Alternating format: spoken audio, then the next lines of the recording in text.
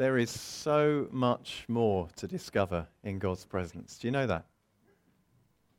How many of you, I'm only going to ask one question at this point, not going to ask a series. How many of you have been a Christian for 20 or more years? Okay. Keep your hands up if you still believe there's more to discover of God. Okay, thank you. You put your hands down. There's so much more. And we're a church who love to experience God's presence. We delight in taking time with God, and we want to do that more and more, to take time to be in God's presence, to experience Him and encounter Him. And it's not about the moment. It's not about feeling good in a moment. It's about being with the one who made us, who created us. It's about being transformed, because when we're in God's presence, He reveals Himself to us and we're changed as a result. And as we're changed, we resemble Jesus more, and as we resemble Jesus more, we bring glory to God more, and it all kind of works. Alan, could you put the first slide up, please? We love these times in God's presence, and I want to speak exactly about this today. I didn't know how the service was going to go this morning, but I want to talk about those times in Scripture, and one particular one, but those times in the Bible where God just takes it up a notch in revealing Himself to people. Because I believe that we're a group of folk who want to see God take it up a notch in terms of what we see and understand. We want the whole world to have a greater revelation of who God is and what He can do in their lives. Today I'm going to speak from an unusual passage. It would have been easy to gloss over this. I've been speaking a bit from Luke's Gospel. This is the next bit in Luke's story of Jesus. It would have been very easy to pass by. In fact, I tried to and thought I could skip over this one because I like to try and share something with a practical application on Monday. And this isn't kind of so that you can hear the word on Sunday and we can apply it Monday onwards. And when you first read this passage, it doesn't immediately strike you, and don't start looking for one, but it doesn't immediately strike you that there's a kind of practical application. We're going to turn to Luke chapter 9.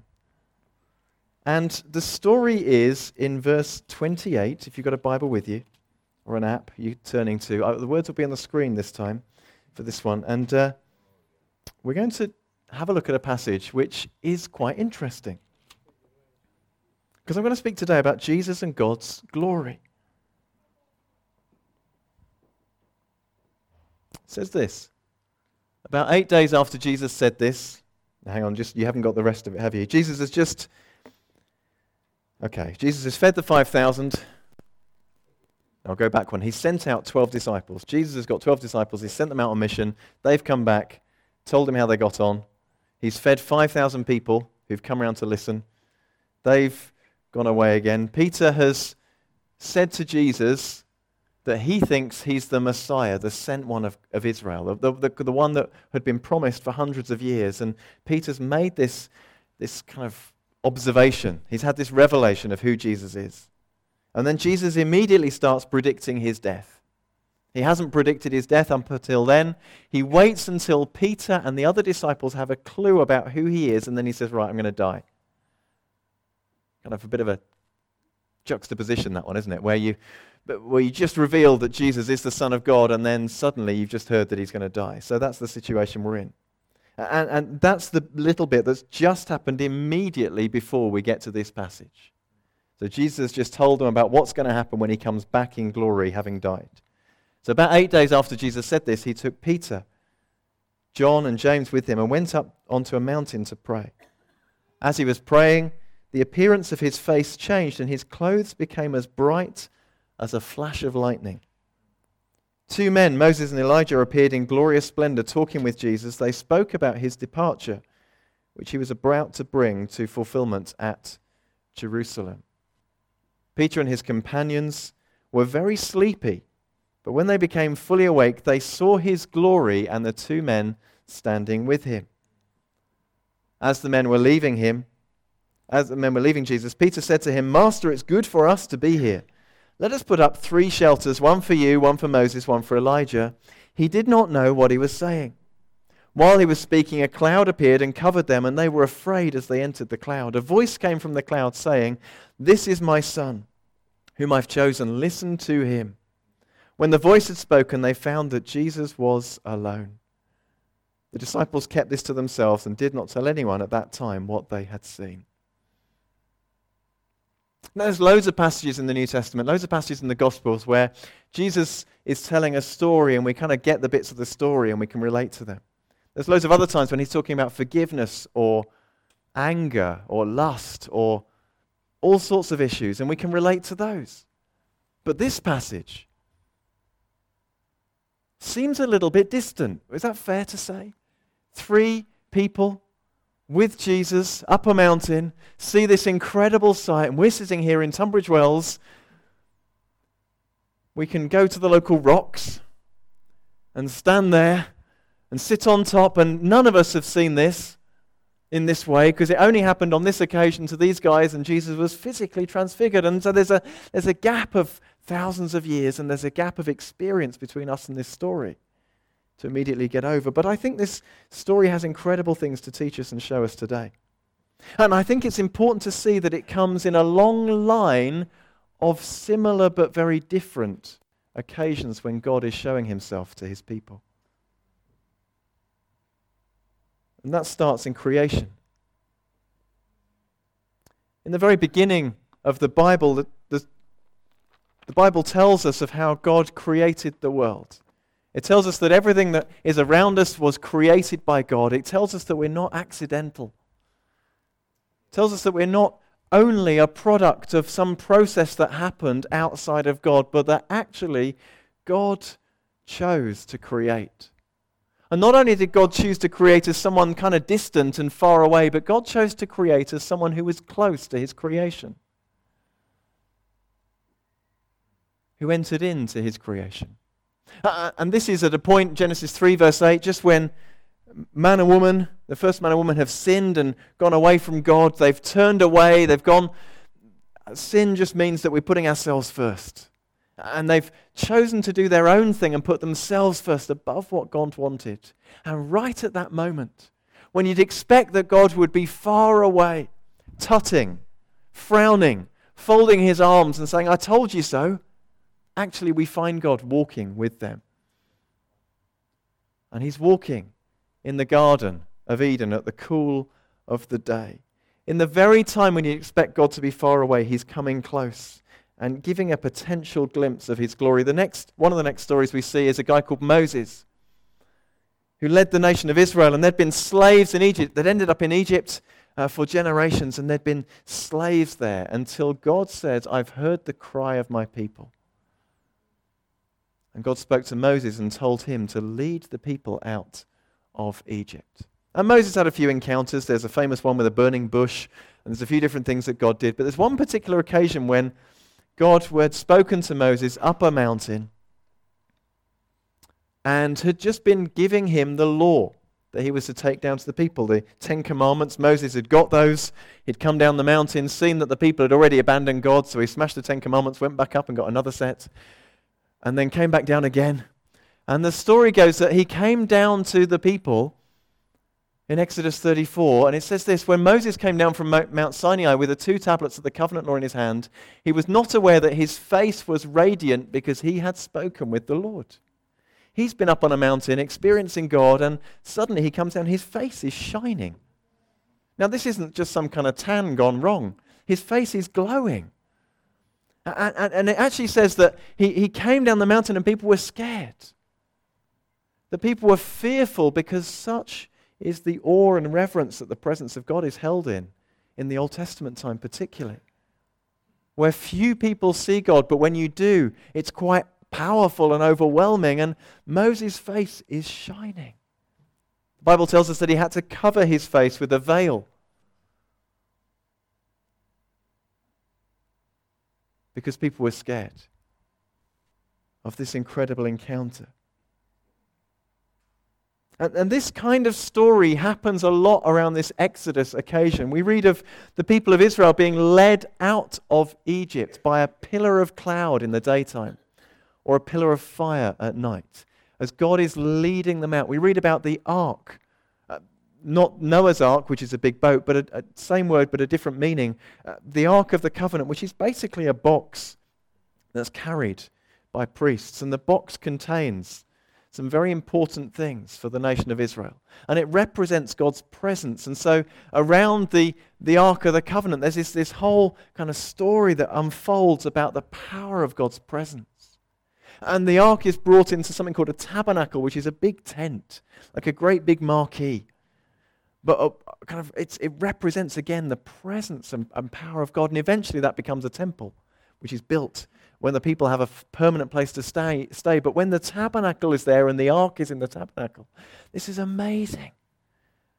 And there's awe and reverence and wonder around this tabernacle and this kind of big marquee thing with the ark inside. And God's presence is palpable at key moments in Israel's history. A little bit later on, they do build the temple, and it's a guy called King Solomon who builds it. Not him personally, but he pays to have it built, and thousands of other people build it. And this great big temple is built, and Solomon is praying in the temple. And it says this: when Solomon finished praying, the fire came down from heaven and consumed the burnt offering and the sacrifices, and the glory of God filled the temple. The priests could not enter the temple of the Lord because the glory of the Lord filled it. What would that be like? You turn up to church one day and you're on a rota, you're in the worship team and you're here at 8 o'clock to get ready. And Steve and the team come in this morning, and as they come in, they can't get in. Key's working, code on the door works, they can get into the building physically, but they just can't get in because God's presence there and it's so thick and weighty and awesome. And then we all turn up and we're not going anywhere because God's presence is there in such power. That's the kind of story here. And it's the priests, the one who'd been specially chosen to go into the temple, that can't get in just because the glory of God. We read later on of the prophets in the Old Testament, and one of them, a guy called Isaiah. In the year that King Uzziah died, I saw the Lord, he says, high and exalted, seated on a throne, and the train of his robe filled the temple. Again, another picture around the temple, linked to the tabernacle, linked to the ark, linked to the covenant, linked to the promise, linked to the commands, linked to Moses, and his face shining, linked to the presence of God walking in the garden. And again we get this sense of God revealing himself through the pages of the Bible. He's making himself known. If ever you've said, God, where are you? Where are you? It's a great question to ask. But a great follow-up is to dive into this. To start with one of the gospel stories. Matthew, Mark, Luke, or John. They're about 2/3 the way through if you've got a whole Bible, because the rest of it's the run-up to that point. And then these start telling us the story of Jesus. And the reason that's a great place to start is because Jesus fulfills and personifies all that's gone before. All the glimpses of glory that we get up to that point are represented in Jesus. Not just for one or two to see, but for all. And in Jesus, God makes himself known. God has always wanted people to know him. Always wanted us to come to know him. He's never wanted us to be distant. God doesn't want anyone to perish. He wants every single person to know him and to be alive in his presence. The Bible even says that creation points to God. You've heard that saying, haven't you, that you feel nearer to God in the garden, some people say. Maybe that's just because the phone doesn't ring. Maybe it's because the jobs don't need doing, or maybe they do if it's my garden, and you're not distracted by all the things that need doing. But there is a sense that, and it's clear in Romans, that God's presence is seen in creation. And it really is. You can see more of God through creation, the wonder of creation, but we need Jesus still to show us magnificently more of God's presence. John's Gospel, I don't think I've got the words on the screen, but John's Gospel starts with a wonderful passage about who Jesus is, and it starts off telling us about the Word. In the beginning was the Word, and the Word was with God, and the Word was God. It's talking about Jesus, and he was with God in the beginning. Through him all things were made. Without him nothing was made that has been made. In him was life, and that life was the light of all mankind. The light shines in the darkness, and the darkness has not overcome it. Wow! You know, some people have a story of seeing angels.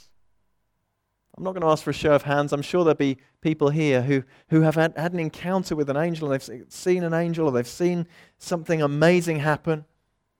But there's a passage in Philippians which Paul writes, who's one of the early Christian teachers and leaders, who says that when God is exalted, or Jesus is exalted to the highest place, and he's been given a name that's above every name, that at the name of Jesus every knee should bow, in heaven and on earth and under the earth, and every tongue acknowledge that Jesus Christ is Lord, to the glory of God the Father. There's one who is greater than any spiritual experience you can have. There's one, if you've seen an angel, that's fabulous, but they're pointing to Jesus. They're pointing to the one who it's all about. They're pointing to the one at whom every knee bows. And everyone will say one day, Jesus, you're the Lord of all. The sad truth is that even when God, the other thing people say is this, that, well, I wish God would just turn up and show me then. Why doesn't he just come and show me? If he loves me that much, if he cares that much, why? And the sad truth is this, that even when he does, we don't recognize him.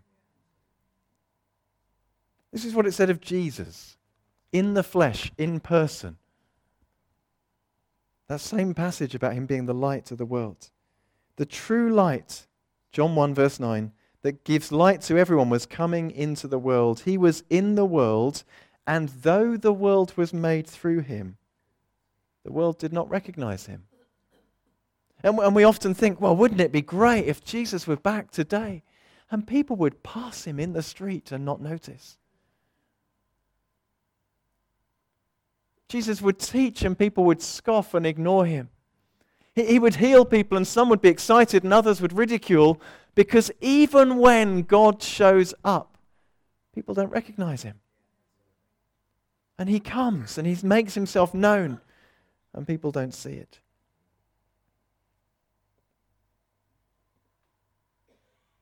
But the encouraging thing is that there's more to see in God. There's so much more to see. I love the fact that God keeps doing something new. And these stories I traced from Genesis and creation through to Isaiah and then on to Jesus, God is bringing more and more revelation. He's showing us more of himself, and he hasn't finished yet. It's all going to point to Jesus, but he hasn't finished yet.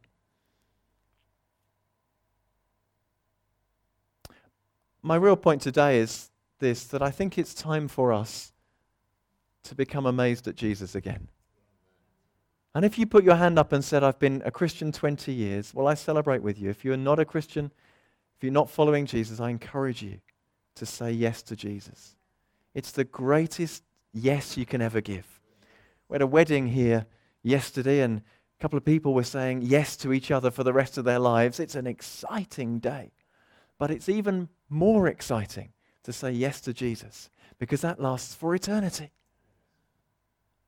Marriage lasts for life, and salvation lasts for eternity. And that's exciting, isn't it? And I want us to become amazed at Jesus again.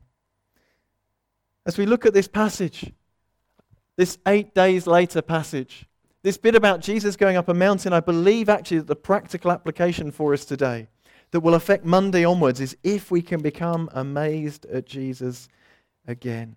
If we can look and gaze at him and be changed and transformed.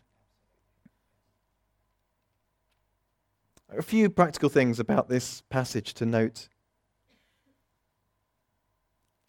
Jesus predicts Peter has a revelation of who Jesus is. Jesus predicts his death, then talks about coming again, and then there's a gap. It's not a gap in the Bible. It goes from verse 27 to verse 28, but at the beginning of verse 28 it says this, about 8 days after Jesus said this. So he's talked about his death, he's talked about coming back again, and he makes people wait 8 days. Have you noticed that sometimes it seems as though God's gone a bit quiet? Ever noticed that? It's just me. No, a few of us have. But sometimes it seems as though God's gone a bit quiet. And this, I think, occasion is one of the reasons why God does that. He lets it sink in sometimes. Sometimes God lets the last thing he said sink in. And sometimes it takes a while. Because if you've got a brain like mine, it leaks. Yeah, people say when you get old, you get to the top of the stairs and forget why you're there.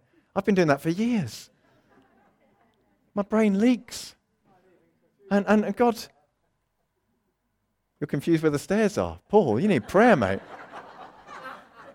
I go out the back door instead. That's because you live in a bungalow. No, it's not. But we leak and we forget and we get distracted and other stuff comes in. And sometimes that revelation that God gives, we parcel it up as an experience. And experiences with God are great, but sometimes we can just want another experience and another experience and another experience. And we disconnect. That's because we disconnect the revelation from the experience. We disconnect the purpose of the experience from the experience itself. And we just go, well, that felt great. I'll have another one, please.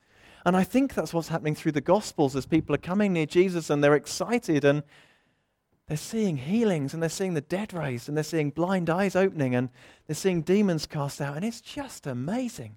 And they're going, wow, that was great. Let's have another one. Let's have another one. Let's have another one. A bit like on Netflix when you start watching a program and, oh, there's 10 seconds, your next one's coming up. Oh, I'll watch that one then. And then maybe it's a week till the next episode's released. Well, I'll wait for that then. And there's kind of, well, it felt good, I'll just have the next one. And it's just an experience that's going on and repeated and repeated and repeated. And before you know it, you've watched an entire series of something that felt okay at the time and you get to the end and it's all right. But when Jesus is revealing himself, there's an experience coupled with revelation. And it's not just enough to seek another experience if we haven't made the most of the revelation. And Jesus is here revealing himself.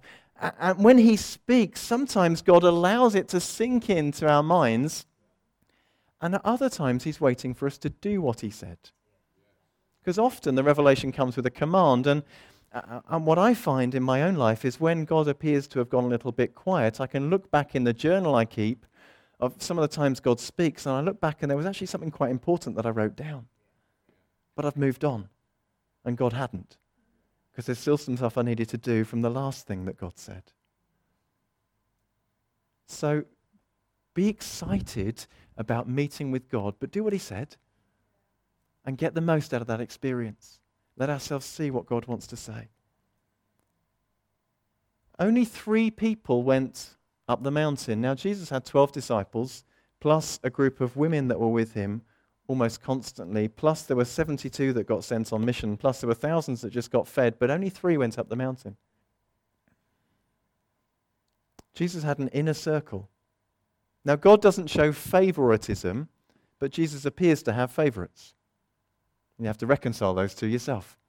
God doesn't show favoritism or partiality. He doesn't forgive one and not forgive another just based on how he feels about them. It's based on something completely different. God doesn't give his grace to one and withhold it from another. But here, there are only 3 people who get this experience. And if you had to have a unique experience to be special with God, then only 3 people qualified. If it was all about the experience and not about the revelation, only 3 people got it, so only 3 people can actually know Jesus like this, and that's not the truth. Actually, the whole point was that these 3 would be transformed and that they would write this down and tell us about it and record it later. Not everyone needed to know then. There was a particular reason for that. But these guys were forerunners for us. You and I don't actually need to find the same mountain and go up the mountain and wait for Moses and Elijah to appear. We don't. Because these guys did it for us. We read about it and we have faith in Jesus and we see something different in Jesus today because of this story. We don't need to recreate it. And so again, just because the person sitting next to you has had an amazing experience doesn't mean that you're any less than they are in God's eyes.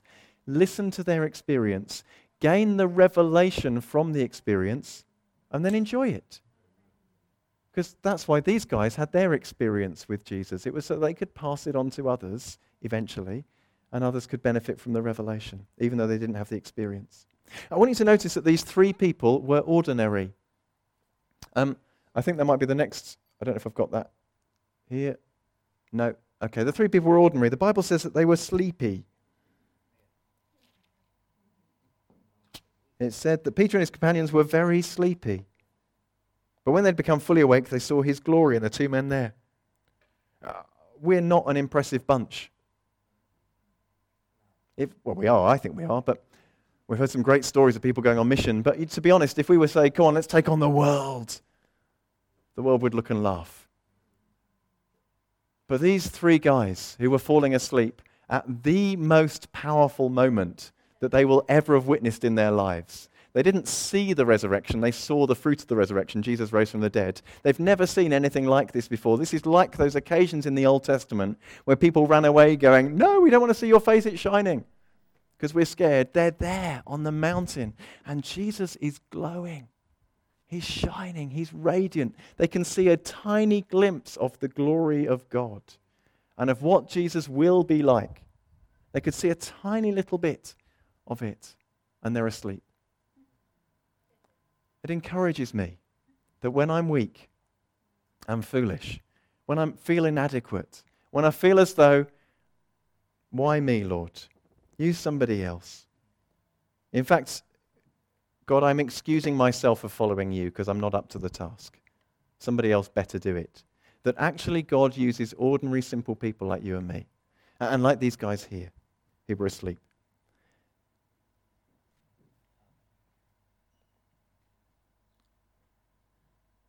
It's just possible that even when we focus on God's presence, we can miss the point. The story here, I'm going to go back to it actually so that you can see it in the text. It's at the top.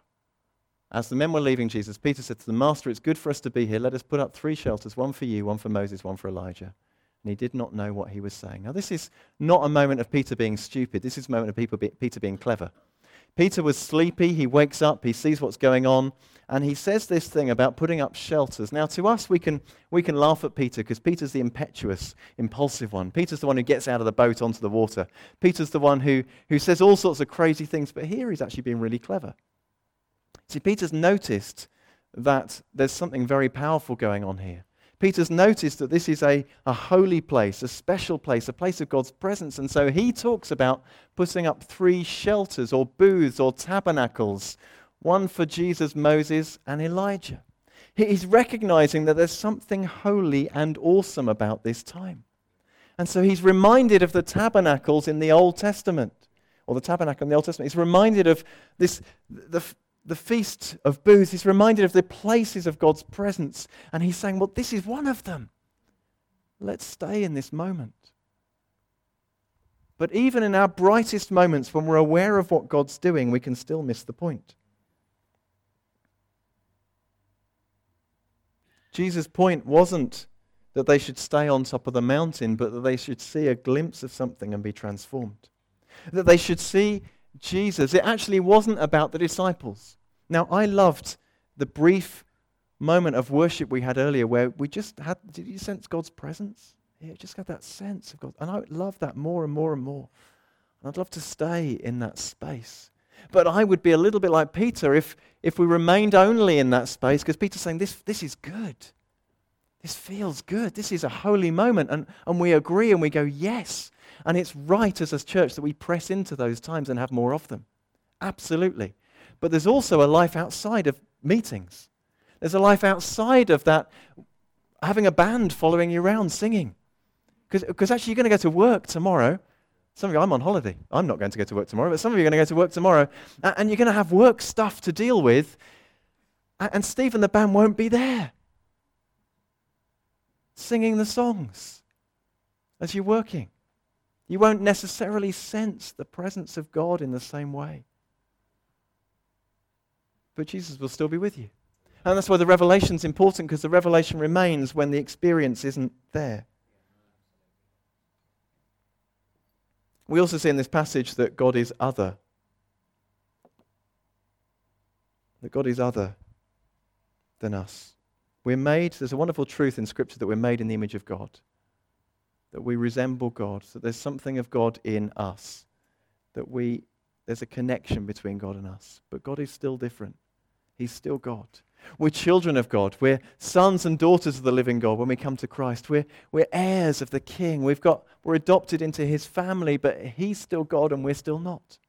The Bible says that when we get to see him face to face, we'll know him as we are known, but we still won't be God. And he is. And I love this story for the fact that it shows us how awesome God is. As Jesus comes down the mountain, there's a demon-possessed boy. The disciples can't get rid of the demon. Jesus just walks down, rebukes the demon, and gives the boy back to his dad. Nice and simple. Why? Because he's God. Why? Because he's empowered by God. Why? Because he's anointed. Why? Because he's full of the Spirit. Why? Because though we do many of the things Jesus did, we are not Jesus. I think it's time to be amazed by Jesus again. It took Peter some time to tell the story.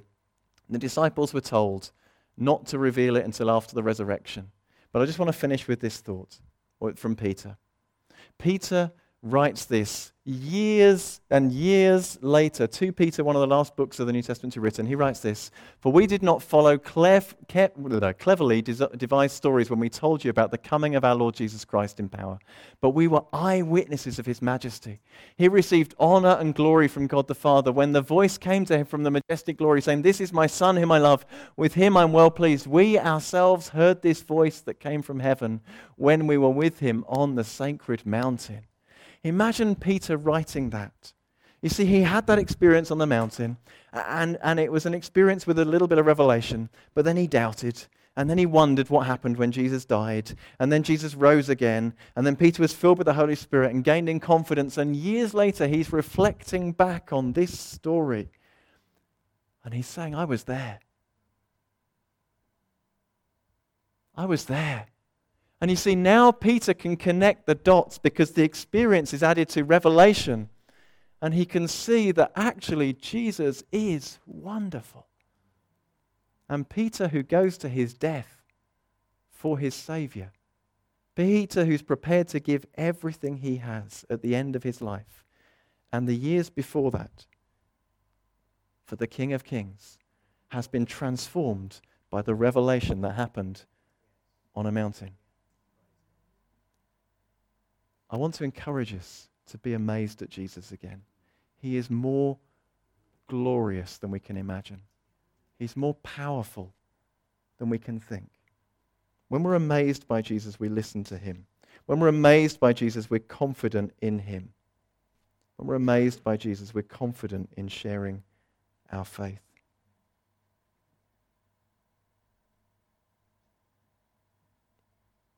Friends, it's all about Jesus.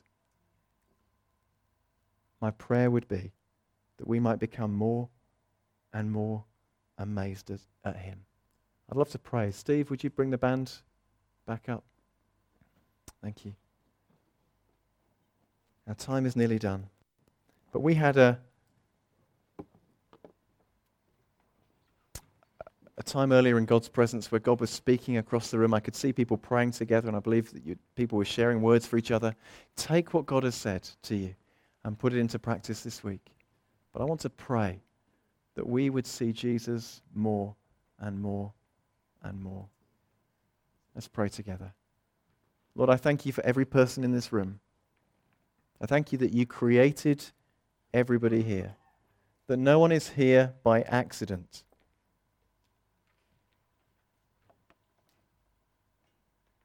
Lord, I thank you that there's not one person's life in here which qualifies as a mistake.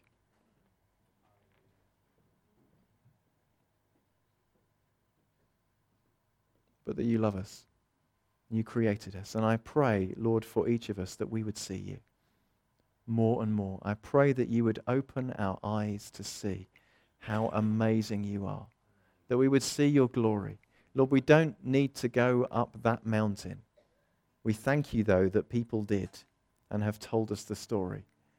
We thank you, Lord, that we can see you today, that we can know you. And I pray that as you speak to us through the Word of God, as you speak to us through your Holy Spirit, as you speak to us, as we pray, as we walk, as we go to work, whatever it may be, that we would do what you say, that we would hang on to the revelation and we would let it transform our lives. Lord, don't let us just go from experience to experience, wanting another experience. But I pray that we might seek after you and be transformed as we do. In Jesus' name. Amen.